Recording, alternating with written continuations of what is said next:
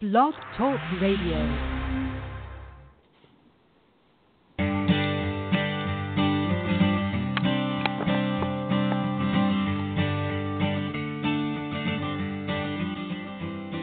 Hi, and welcome to The Art of Film Funding. I'm your co-host, Claire Papin, along with Carol Dean, author of the best-selling book, The Art of Film Funding.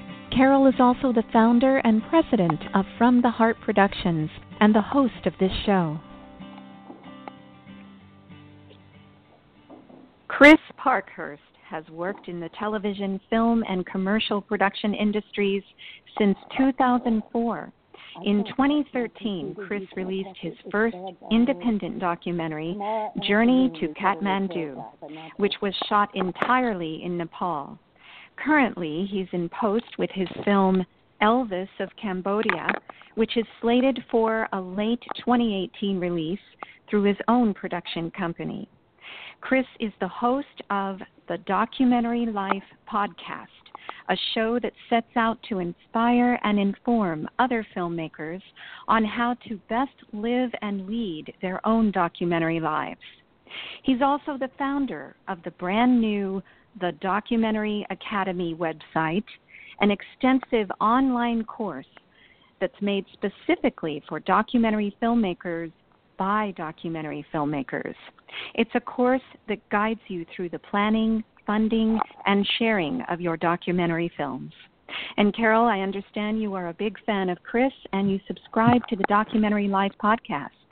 Yes, I do, Claire, because Chris has some very interesting and educational information for us on a weekly basis. That's a lot of work, Chris, right? Oh, yeah. And thank you for that introduction, both of you. It's an honor to be on the program today. I have to say right at the outset, it is a little bit nerve-wracking for me, as you know yourself, Carol, because of course you've been on our podcast, The Documentary Life. We are a pre-recorded podcast, and we do all sorts of editing, and so we're live today, and I am not used to that, and I'm certainly not used to being the one fielding questions, I guess. Well, you're just relax. We're going to have a wonderful time because we want to cover a lot today. First of all, we want to know more about your films and the future production of your own creations. Then we want to know about the Documentary Life and the Documentary Academy. So let's start with when and how documentaries became a part of your life. Wow. It would go back a little while. I in another life, I worked in radio, and initially that's what I went to university for was for broadcasting. And at some point, it really didn't take that long working in the radio industry that I became pretty disenchanted with commercial radio. And at that point, I guess I turned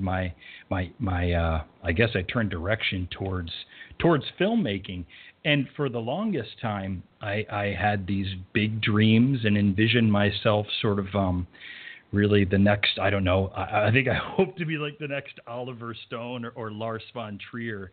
I was very much into the narrative form of filmmaking. And so I really thought that features was going to be my thing. In fact, in the early 2000s, I wrote and directed and edited and produced a digital feature called Cascades.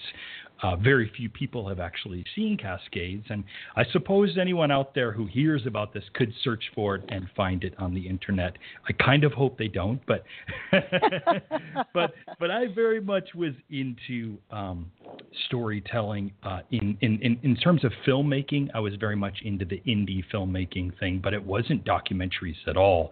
It was feature films, and at some point around, I guess it was 2003, I had finished the Digi feature probably the year prior, still trying to figure out, okay, well, this is definitely what I want to do with my life. I want to make films.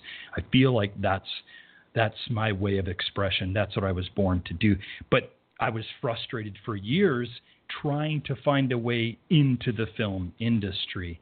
I just really had no clue. At that time, I was in Portland, Oregon, where I don't live there today. We actually sold house last year, but I had lived off and on in Portland, Oregon for almost 20, probably around 25 years. And so back in 2003, I was working in the hotel industry. I was absolutely miserable. I was the classic sort of starving artist, though I wasn't quite starving because at least I had a full-time job. I was supervising a valet staff, if you can believe that. Wow. And I was sharing a house with another filmmaker in Portland, and he actually owned the house. So he was my housemate, but he was also my landlord. And I remember early on that summer, or I guess it was midsummer, he approached me, and I knew that he'd had a documentary in the works. And in fact, he had been awarded a Fulbright scholarship to go spend 6 months filming in Cambodia on his documentary project. Mm-hmm. Amazing, right? Absolutely amazing. Yeah. And he sat me down one day and he said, Chris, I don't know if this is something that you'd be interested in. I've seen I know you're a filmmaker yourself, and you've been trying to get into the industry and you have a passion for it. I don't know if you'd ever be interested in this, but I may have an opportunity for you because my sound guy in LA, it turns out his schedule is conflicting now. I don't think he's going to be able to go with me. Would you ever be interested in maybe, leaving for 6 months, and you could be the sound engineer, and I would be responsible for all visuals. He would shoot the thing, and then he said, I don't know if you want to leave Portland or your job at the hotel. And I just kind of looked at him like he was insane, and it took me all of 5 seconds to just sort of blurt out, "Are you kidding me? Of course, I would love to leave what I'm doing here. I'm completely unhappy with this. I would love to go help you work on a film." And then the rest is sort of history. And obviously, we can get to that, but I would spend 6 months working 6 days a week, 12 to 15 hour long days in Cambodia, a place that I knew nothing about at that point in time. And that very much would change the trajectory of my life. Absolutely. Well, I can imagine if your first job was a hardworking 12 to 15 hour day shoot most of the time, you do have to love this business because you can't put up with that on a continuing basis without burning out. So right. You took a leap of faith there to walk away from a good job and jump into something where you really knew you'd have to start from the ground up to learn everything, right? I mean, I guess, yeah, it's easy looking back, to say that. But, as I even described, sort of in that anecdote that I shared, it took me no time. It was a no-brainer when he asked me if I wanted to do that because I was unhappy with my job. I didn't want to be working in the service industry or in the hotel industry. I really wanted to find my way into film. I just didn't have any idea really what that looked like or how that would come about. And so I feel incredibly fortunate that this opportunity presented itself. And you know what, Carol, there was no way in hell I was going to let that opportunity slip by. Of course not. Oh, how lucky for you. Well, tell us why Southeast Asia has become an important part in your documentary work.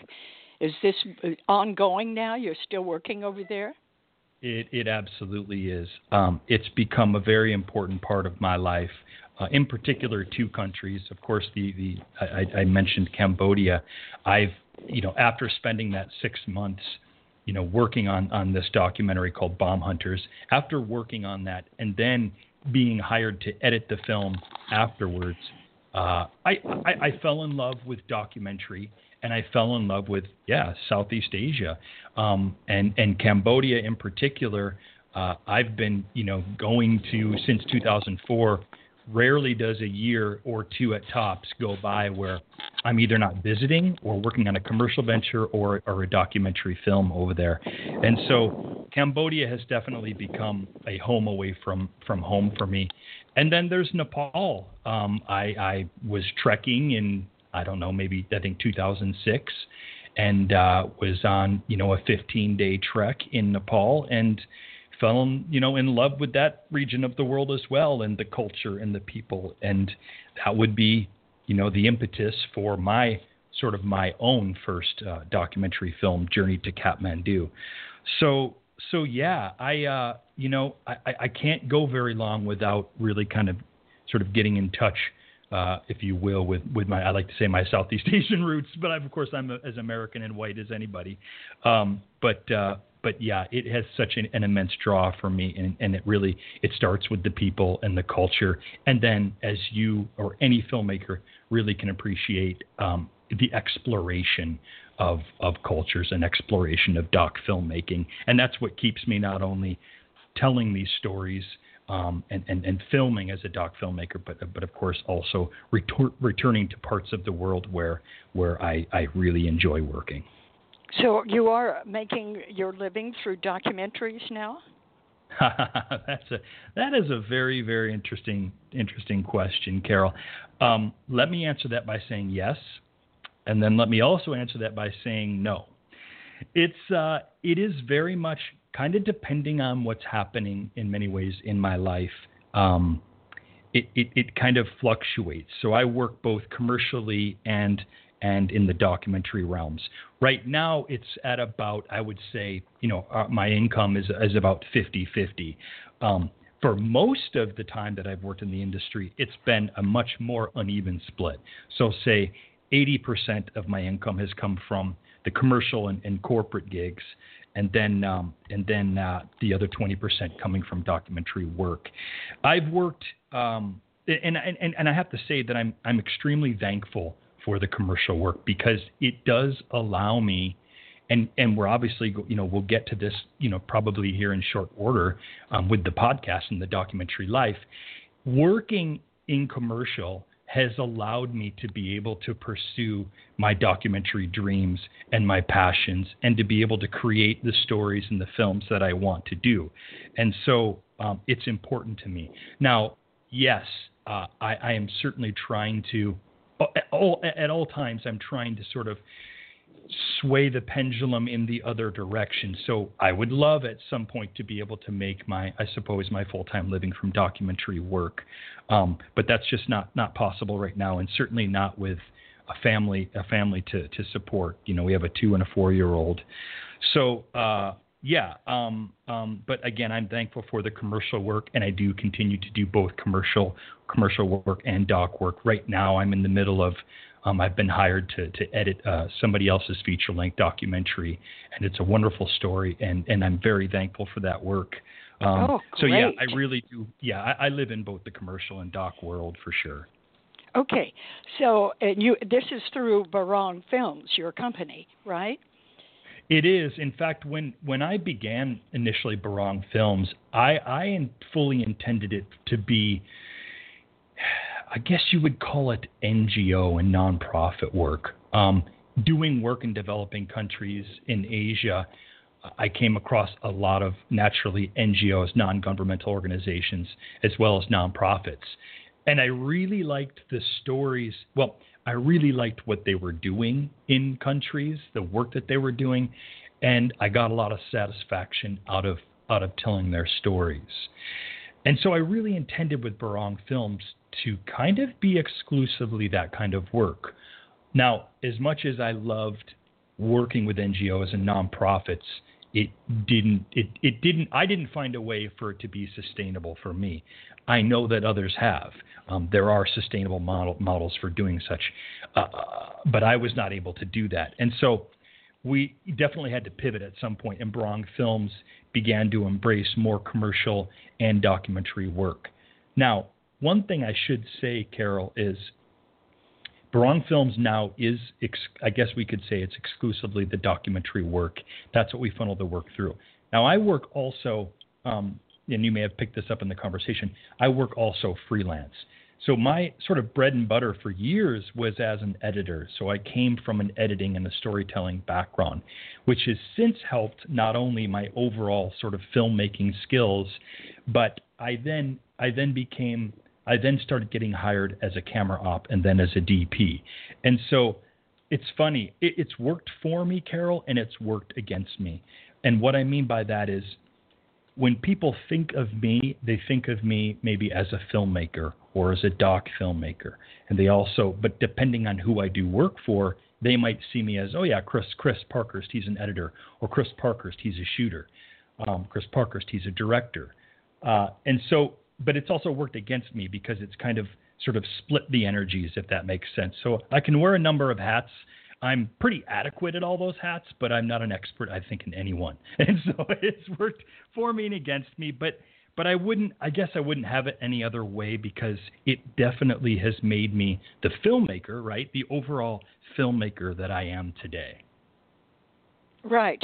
I'll tell you, I love a DP who knows editing, because then I'm in heaven. You know they're going to get everything they need plus, because That's right. I used to sell film to some of the top DPs, and a lot of them years ago came to me when they first got in the country or they first started shooting, and they bought short-ends, and then they went on to become Academy Award winners and things. So I know how. That's right. There's a big difference there for those gentlemen or women and men who shoot all the time, and those who know how to edit, because you have to make sure you have everything to edit with, particularly for a doc. That's a whole different mindset. So well done. That would make you really valuable. I couldn't agree more. I think if there is a piece of advice for doc filmmakers out there that maybe are just getting started, I can't stress enough the importance and the value in getting yourself in the edit room with your work or someone else's work, because as you're saying, Carol, it really gives you an appreciation for not only how stories overall can be told, but then if when you do find yourself in production, whether it's directing or whether it's shooting, you have an appreciation for what is going to be needed later on to best tell the story. And that is an infinitely valuable skill to have. I couldn't agree more, Carol. Right.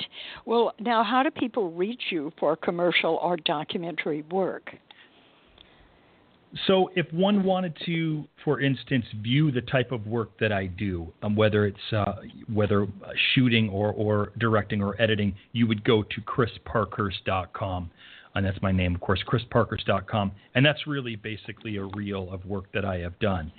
If you wanted to approach me with a production to do, or if you wanted a commercial or a documentary done as a production, we would do that through our company, and that's my wife Stephanie's and my company Barong Films, and it looks like Barang, but it's actually Barong Films, so it's BARANG Films.com, and that word actually Barong, which again looks like barang to a Westerner, the word barong actually came from.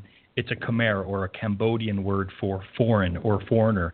And so when you go to a place like Cambodia, you stand out like a sore thumb simply because you're a white person. And yeah, or a Westerner, I should say, does. And you will often have, people pointing or giggling, and they're like, barang, barang. And it just means foreigner. It used to mean, I think, specifically French person. It may even be a French word for all I know. But in Cambodia, barong is the word really to describe a tourist or a foreigner. And I thought, hey, how about this? Let's loosely call it foreign films. We'll go barong films. So that's where that came from. That's great. Okay, wonderful. Now let's get into the documentary life. I'd like to know what's the mission of documentary life? Well, I guess as Claire sort of introduced early on, really, and we intro the podcast, the Documentary Life podcast, we intro it as a show that we like to say it sets out to inspire and inform other filmmakers on how to best live and lead this idea of documentary lives. And when I first started the Documentary Life, it wasn't a podcast at all. It was, I think we were just over 2 years into production on it's still our current documentary production, Elvis of Cambodia. And at the time, it was around Christmas, and I guess it would be about 2 years ago at this point. We were working on Elvis of Cambodia, but we found ourselves really unable to move forward with it for a number of reasons, certainly finances and resources. we were in Portland, Oregon, and we were expanding our family. We had a 2-year-old Flynn at that time, and we were pregnant with our second Maya. And we were really trying to juggle, okay, how do we do this thing? How do we live our passions? Now, my wife, Steph, she's from the UK, and she worked for years in the feature film industry as a second AD and then as an assistant director. I actually met her, if you can believe this. I met Steph on a job in Malaysia that I was shooting for Intel. And she was working in Malaysia on feature films. So That's romantic, Chris. You had to go all the way around the world to find her. It's true. It was definitely two people with some very common interests and crazy passions for traveling and cultures and film.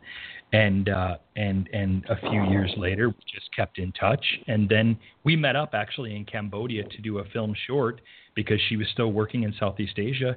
And from that point, we hit it off. And really, it truly wasn't long after that we got married. Steph moved to Portland. We got pregnant with Flynn. And then we are where I'm about to pick up the story again here 2 years later. I thought, you know what? This is a crazy life that we lead. I need to document this somehow. I'm going to write a blog. I love writing.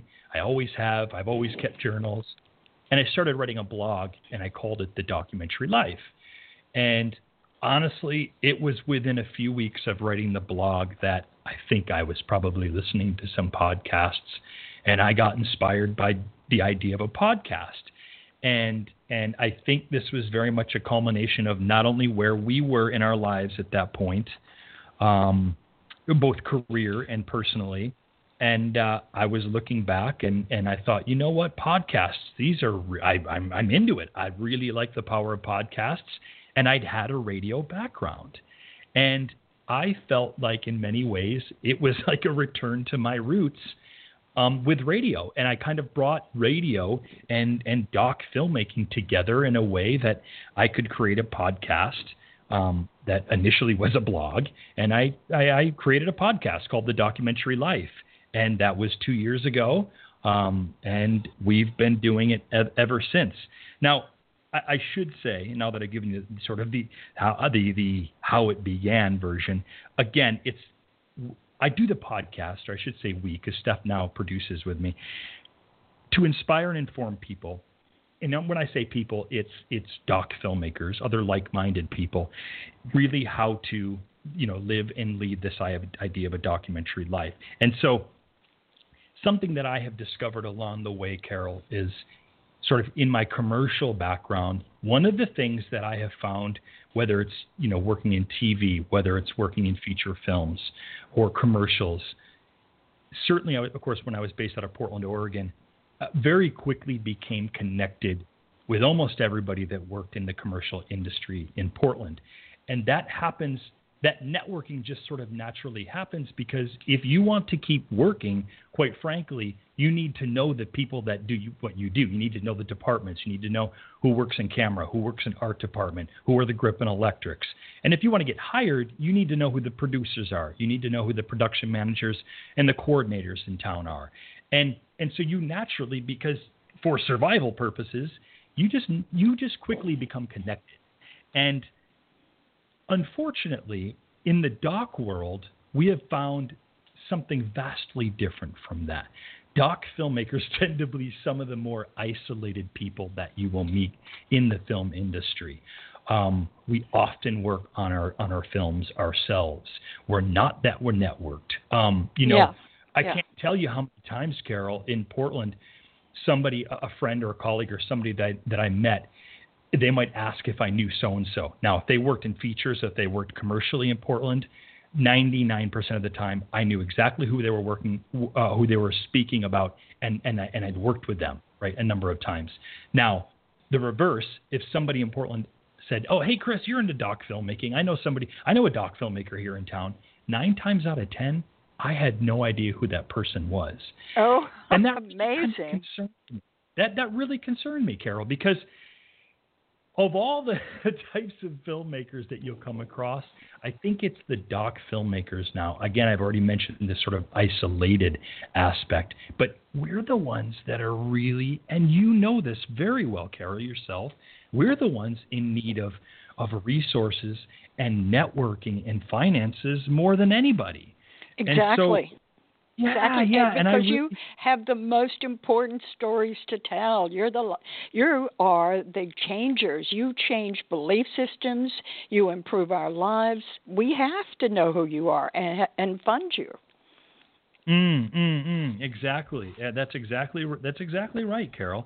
And I wanted the podcast to be a way to make other doc filmmakers around the world feel more connected. I wanted a platform that people could come to where they could not only get inspiration and information, but ultimately I wanted people to feel connected, and I wanted an exchange of ideas. And man, Yes. has that really ever happened with this show. Great. That's so important. I want to quote Lily Tomlin because she has a saying, and it really fits documentarians. That is, we're all in this boat alone together. Oh, man. Yeah, that sounds like documentary filmmakers right there, Carol. I might have to find that quote and use that because that is doc filmmakers. That's You're perfect. all in there. Yes, but nobody knows who the other one is because they're all out there working on their own. And so you're absolutely right, creating this networking thing. Well, tell me, what is your vision for the documentary life? Where do you think will be in a few years? Yeah. I think it will continue to be a place. It will continue to be a podcast. Now, we've evolved, Carol, from up until last July, we had been a bi-weekly podcast, so twice a month. And those 2 episodes were split up into, I would do 1 episode a month entirely hosted by myself on a given topic.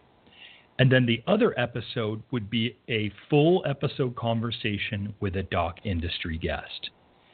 In July of, 2017, last summer, we became a full-blown weekly podcast, and we set the podcast up in a way where I do a segment every episode, and it's followed by a conversation with a doc industry guest. I see that continuing on a weekly basis. I see the listenership continuing to grow. One of the things that I really sort of the higher umbrella vision that I have always had is this idea of bringing a networking a global community of doc filmmakers. And I really do want to stress global because that is something really important and gratifying that has come out of this podcast, Carol, is that there are doc filmmakers, there are storytellers every corner of the world that you can imagine now. And due to technology, we're all, if we want, we're connected now. And I really love this idea of an exchange and a sharing of ideas on a global scale with other doc filmmakers. We are currently downloaded, the last time I checked, Carol, in over 130 countries, including our biggest listenership kind of naturally is the U.S., followed by the U.K., Canada, Australia, and then check this out. Our 5th most downloaded country is, of all places, Bosnia-Herzegovina. It's very interesting, and then followed by Japan. So we really, truly have listeners all over the globe, and I would like to see with this podcast the continued networking, and then we have now a TDL, which is short for the Documentary Life Community Facebook group page. I guess we probably put that up, within a year ago, I guess. And to see that has really become sort of this vision that I had when I started the podcast, which was this idea of connecting doc filmmakers. If you join, or if you go to the community Facebook, the Documentary Life community Facebook group page, and you were to join that today and you got in there, it has taken a life of its own. Steph and I used to have to really get in there and introduce topics. Post really social media up there, viable content on the Facebook page, and introduce filmmakers there. And it has really taken a life on of its own. Again, filmmakers from around the world get on this community Facebook group page, and they're sharing their films. They're sharing their suggestions, their requests for information. They're sharing footage. They're inspiring one another. And man, that's I hope that does nothing but continue to grow and grow. And I absolutely believe it's possible. And because I've heard it, the feedback that we get from the show is incredible. Okay, two things. The Facebook page then is called, what do we look for? The Documentary Life? I think, of course, there is a Documentary Life Facebook page, but what you would want to search is the Documentary Life Community Facebook group. That's what you would want to look for. Facebook group. The keyword there would be community, because then you'll realize that the page is a group. Okay, and let's talk about these countries that you're downloaded in. How does that happen? You're on iTunes and Stitcher, and where are you? We're on certainly all the major platforms: iTunes, Stitcher. You could search us on Google. You could search Documentary Podcast, and obviously you could search The Documentary Life. We are in iTunes. It's easy to subscribe there, or Stitcher, or any of the podcast apps that you may have. Of course, we'd encourage you to go to the documentarylife.com website. That is chock full of all of our archive of, we're up to 74 episodes now. You can see all the guests and the topics that we talk about. You could subscribe from there. Those are probably the easiest and best ways to do it. Okay. And reaching all of these people all over the world is just a wonderful thing. Thank you very much. What a great achievement. Now, let's get into, I just noticed that you put a lot of time into editing these interviews, and you do an excellent job. Do you have a sponsor to help you with the cost? Good question.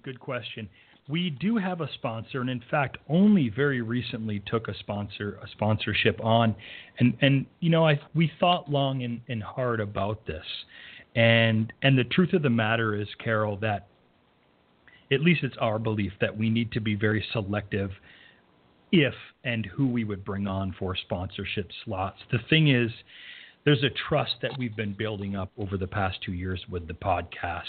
And I take that very seriously. I'm not going to come on the podcast and I can't with a straight face come on the podcast and sell toothpaste or delivered meals or audio books to people. It doesn't feel right to us.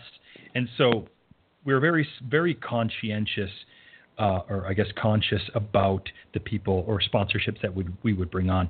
We're really happy with the deal that we've recently made with a company out of Canada called Blackbox.global. It's currently a stock photo agency, though it's very quickly evolving into some bigger and fascinating things for the film industry. We know the CEO and filmmaker himself, Pat McGowan, pretty well, and we felt like he would be a perfect sponsor in many ways for the Documentary Life audience. Great. And we run that sponsorship every other week. So we do have another slot. We're taking our time with it, but we do have another slot for anybody who's interested in a sponsorship and thinks that the Documentary Life audience it would be right for a sponsorship. And then of course we would take our time and consider them very seriously. But yeah, we do have a sponsor and we're quite happy with them. Great. Well, I think this is important, and there's certainly a way to go forward because the gift you're giving of knowledge and education and inspiration is most valuable to all of us. So, yes, look for more sponsors. I think that is great. Yeah. I agree. It's something that I even encourage doc filmmakers to get over, which is this idea of, we shouldn't be paid for the good work that we do, or the art that we create. And I totally disagree with that wholeheartedly. And if anybody out there who's listening is a doc filmmaker or an independent filmmaker, get over that, man, because it's important. If you want your livelihood in any way attached to what you do as a filmmaker, then it's time to really get on board with this idea of finding ways to make money doing it. You can do it without being cheesy. You can do it without being over the top.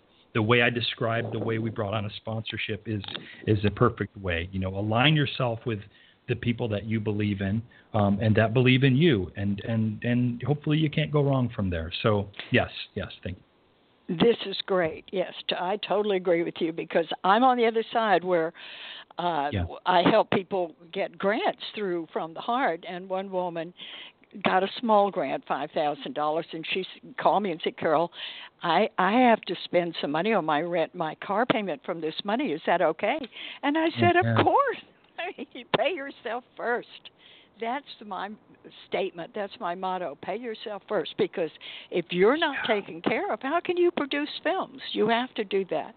So because they put themselves in the budget and they put it in too low to begin with, and then they don't pay themselves until the last one. Right. And in the meantime, they're under an immense amount of stress. So yes, you're absolutely right.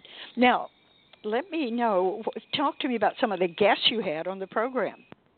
Well, it's funny with what you just said. It reminded me of a fairly recent guest that we had on, Steve James. And I should preface this by saying, please go to the Documentary Life website and find out for yourself who we've had on the program, because it's incredible the people and the conversations that we've had, or that I've been able to have. It has truly been an honor. And I'll name a few. But again, do yourself a favor and find out for yourself, anybody that's listening to this and is interested in exploring it more. You talk about making money from what you do, and in particular here, a craft as a documentary filmmaker. One of the few people that we've had on the program who makes his entire living doing documentary work is the well-known Steve James. And anybody who is into doc films or is a doc filmmaker themselves probably knows the name Steve James. He was responsible for Hoop Dreams, which back in '95, that was a very instrumental film in inspiring a whole host of people to do not only documentary work, but independent filmmaking work. Hoop Dreams was a big one. And then very recently, we had Steve on the program. And in fact, it was kind of neat because we had him on. We ran the show literally 2 days before he had been, before he was to go to the Academy Awards this year, because he had finally, mercifully, been nominated for Best Documentary on his film Abacus, Small Enough to Jail. And so it was an incredible honor to have him on the program. And it's a great conversation. And among other things, one of the things he does say is, yes, I am fortunate enough to make my entire living doing documentary work, but there's a reason that has happened. Yes, I've been fortunate along the way, and I've caught some breaks, but when we do our film projects, the number one thing we do when we're filling out our budgets is, you better believe that when we do our breakdowns and we do our line items, we're making sure that we pay ourselves, because we view it as such. This isn't some artsy thing that we do on the side. This is how we make our livelihoods, and we believe in what we do. So Steve James is a great example of somebody who we recently had on the program. We also had on, and this is kind of actually a personal highlight for me. I don't know that it was a big name or a highlight for other people, but we had a gentleman by the name of Nick Hitchin. Now, Carol, I don't know if you remember this incredible doc series that came out. It came out in the mid to late 50s, and they've been filming this documentary series called the Up series, or the 7 Up series, every 7 years. Yes, I've seen it all. They follow these. Well, they were, 7 years old in schools around the UK, and I think they're up to 56 up. So they're 8 films into it, and they revisit these people every 7 years. One of my favorite characters was a gentleman by the name of Nick Hitchin, and he is, of course, he's throughout the series. And it just occurred to me, you know what? Why not use this platform to try to reach out to somebody like that and have a particular show. We won't talk about, I mean, of course, we'll talk about doc filmmaking, but instead of it coming from the point of view of behind the camera, let's talk about what doc filmmaking is like for the subjects. Let's get their point of view. Yes, and I thought, who fun. better than to have a guy who's been doing it for 49 to 56 years? And so that was a real pleasure having Nick Hitchen on the program. Last week we had on Jean Umansky, who is an Oscar-nominated sound engineer. He was actually nominated for an Oscar for his work on Amelie. And he's a French filmmaker who is able to also work between both documentary and commercial. One thing that I want to point out, and I know that you can appreciate this on a couple of levels, Carol, is it should be said that the topics and the guests that we have on the program are they're very audience driven. We listen to our listeners. We want to know what they're challenged with as doc filmmakers. But the thing is, we want to know what they're challenged with, not only making their doc films, but also in their doc lives. And that's a big part of the documentary life. And so what that means, Carol, is, of course, we talk about the how-to aspects of doc filmmaking, but that really that's half the conversation, because the other half, we really want to discuss the lifestyle aspect that's connected with living and leading your documentary life. And so we have guests on the program, or we talk about, in my segments, things like, what does it mean to be a freelancer? Or what are other avenues of revenue streams to keep you living that doc life? So we talk about personal and professional finances. We talk about, how do you have a family when you do work overseas? When we were doing Elvis of Cambodia, Flynn was 10 months old and we were living in Cambodia. That's, to a lot of people, that's crazy. But you know what? To doc filmmakers, and this, Carol, we talked about this before the program started. That's what we do. That's how we have to do it. And so we talk about those sorts of things. Well, what's the response from the community? They must love these programs. I mean, I not to be dramatic, but I have been awed and overwhelmed by the response. When I first started doing a podcast, all the material that I was reading and all the tutorials online that I was watching, it always stressed that, hey, there's going to be negative feedback. That's just the nature of putting yourself out there in the world. And certainly with the internet today, everybody has an opinion, and there's unlimited ways in which they can express that opinion. And so all the education that I was doing, sort of arming myself before setting out to do the podcast, let me know, look, hey, there's going to be negative feedback. Take it with a grain of salt. Learn from it. In fact, maybe reach directly out to these people and make it a learning experience. And here's the thing, Carol, and I swear to you, we have never once received a negative piece of feedback. Oh, wow. Maybe I'm jinxing myself. Bring it on, guys. That's good. It's good. That's great. But we haven't. It's just been overwhelming positivity. And honestly, that may be less about the show, Carol, and maybe more about the testament to doc filmmakers, who are a very supportive bunch. We're a supportive bunch, And so I get letters, we get letters of support and gratitude all the time. Just the other day I got a letter, for example, an email, I should say, from a guy who works.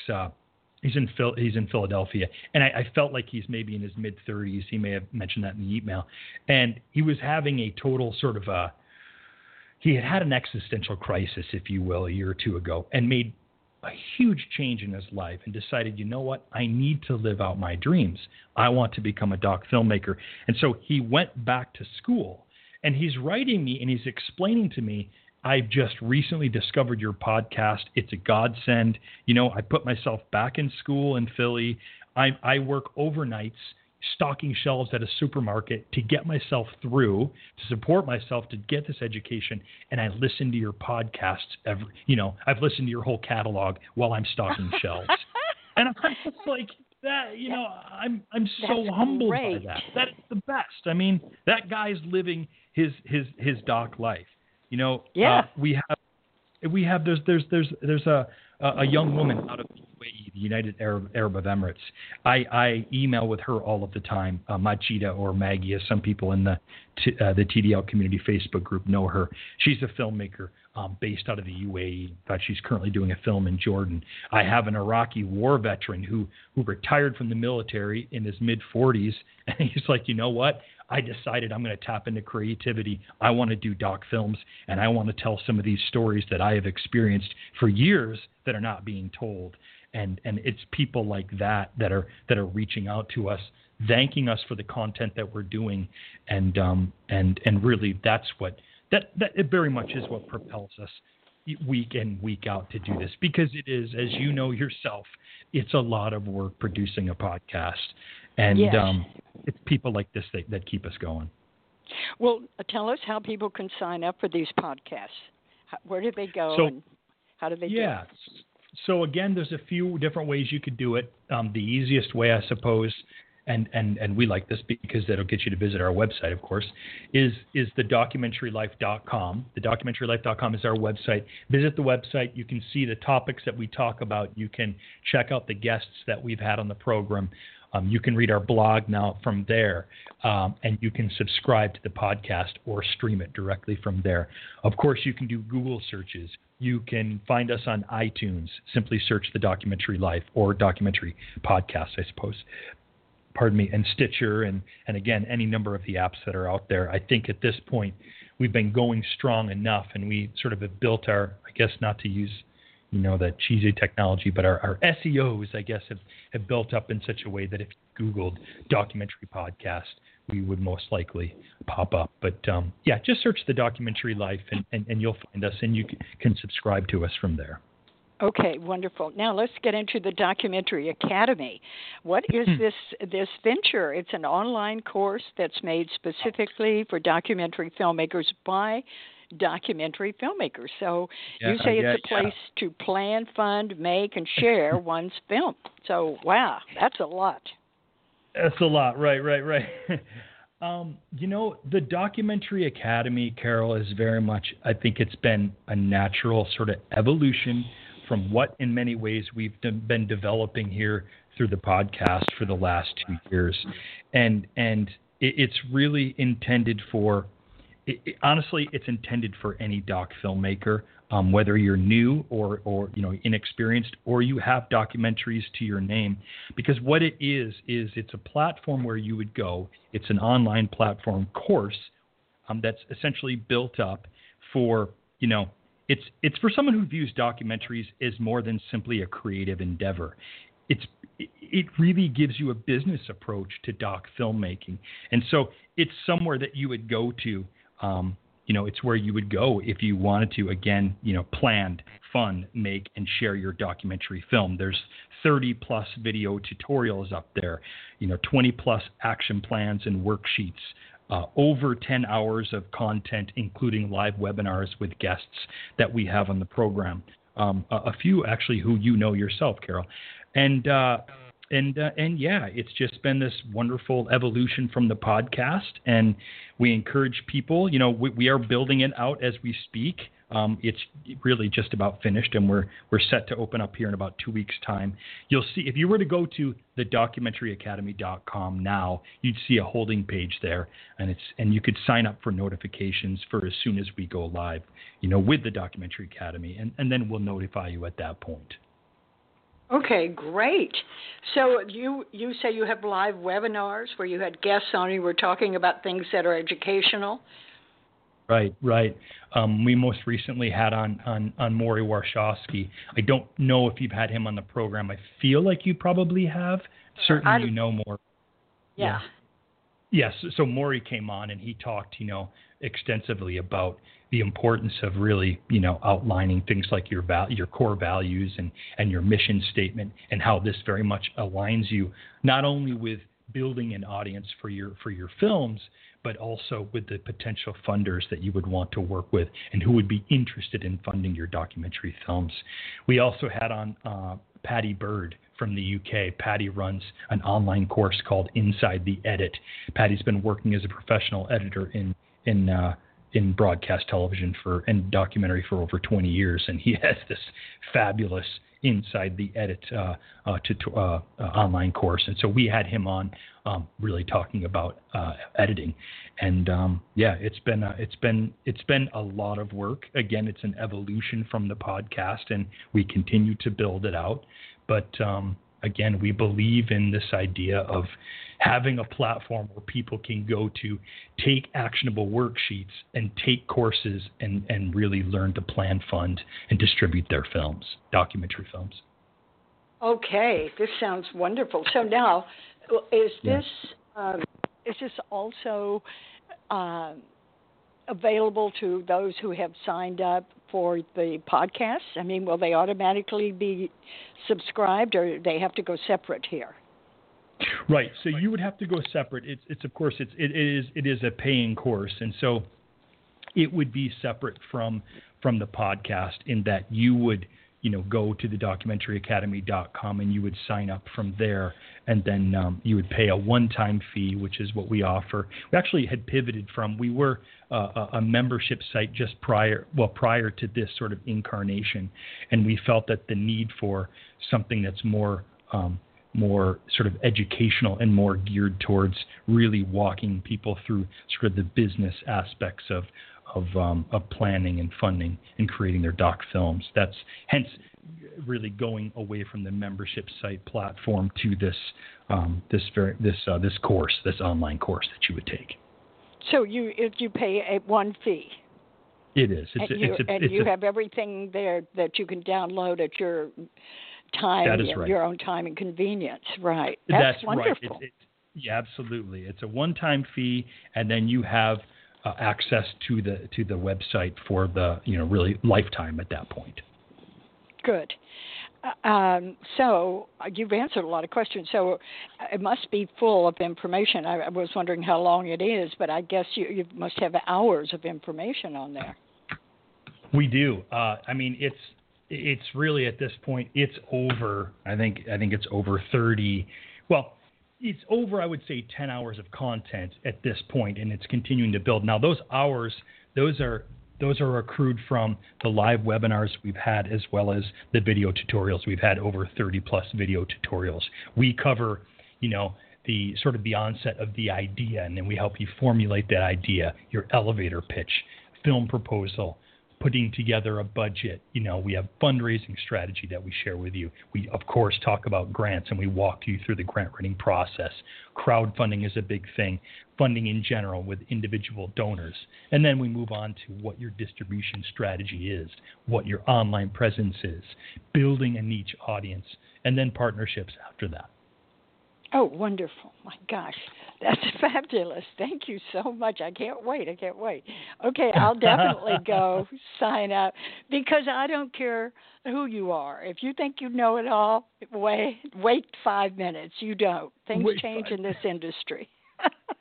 Well, and that's just it. One thing I want to say is, even if you're not interested in something like the Documentary Academy, I'm absolutely fine. What I would encourage you to do is check out our podcast. It's free. We have incredible guests on the program. We talk about so many different types of topics that are spot on, applicable, and very valuable to you if you're a doc filmmaker, or even if you're an independent filmmaker who wants to get into features. Check out the Documentary Life. I think it is well worth your time. It's a podcast that you could grow to love for sure. Got it.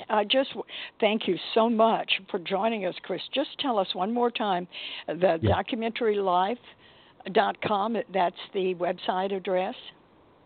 It is. The documentarylife.com is the URL for the podcast. And then if you wanted to sign up for notification for the Academy, you would go to the documentaryacademy.com. Got it. All right. thank you. Thank you for what you're doing. I'm speaking for all those, like the documentarians out there who are just like, that film that said, feed me, feed me. We need information. We want to know who's doing what and how they did it and how we can do it. So that's what you're giving us. It's wonderful.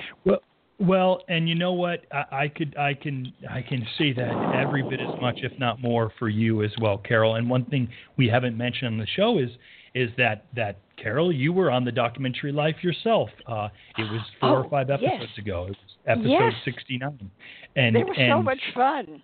I was going to say, tell us how was the experience for you?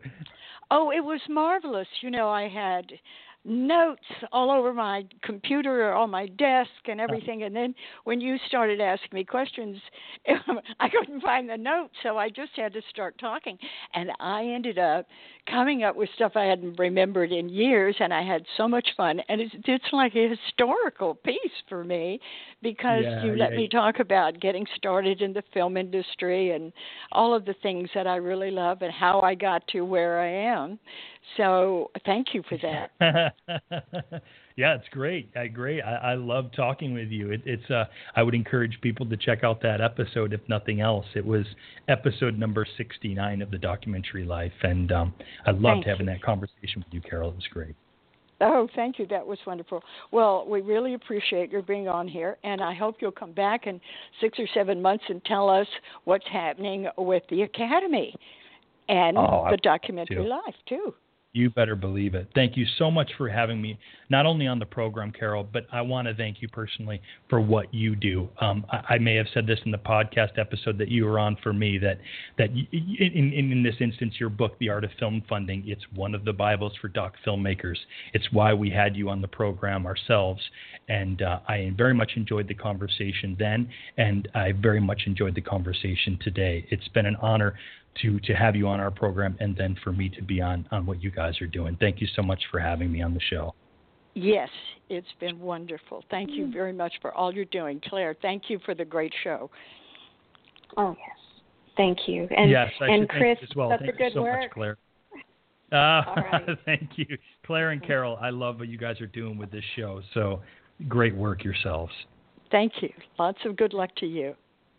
All right. Okay. Bye-bye. Be well, everyone. Now, in its second edition, Carol Dean's popular book, The Art of Film Funding, has 12 new chapters to cover all areas of film financing and how to avoid expensive pitfalls. Learn how to start with an idea and end with a trailer, how to make an ask for money, create your story structure and your trailer, legal advice, fair use, successful crowdfunding, how to ask for music rights, and what insurance you can't shoot without.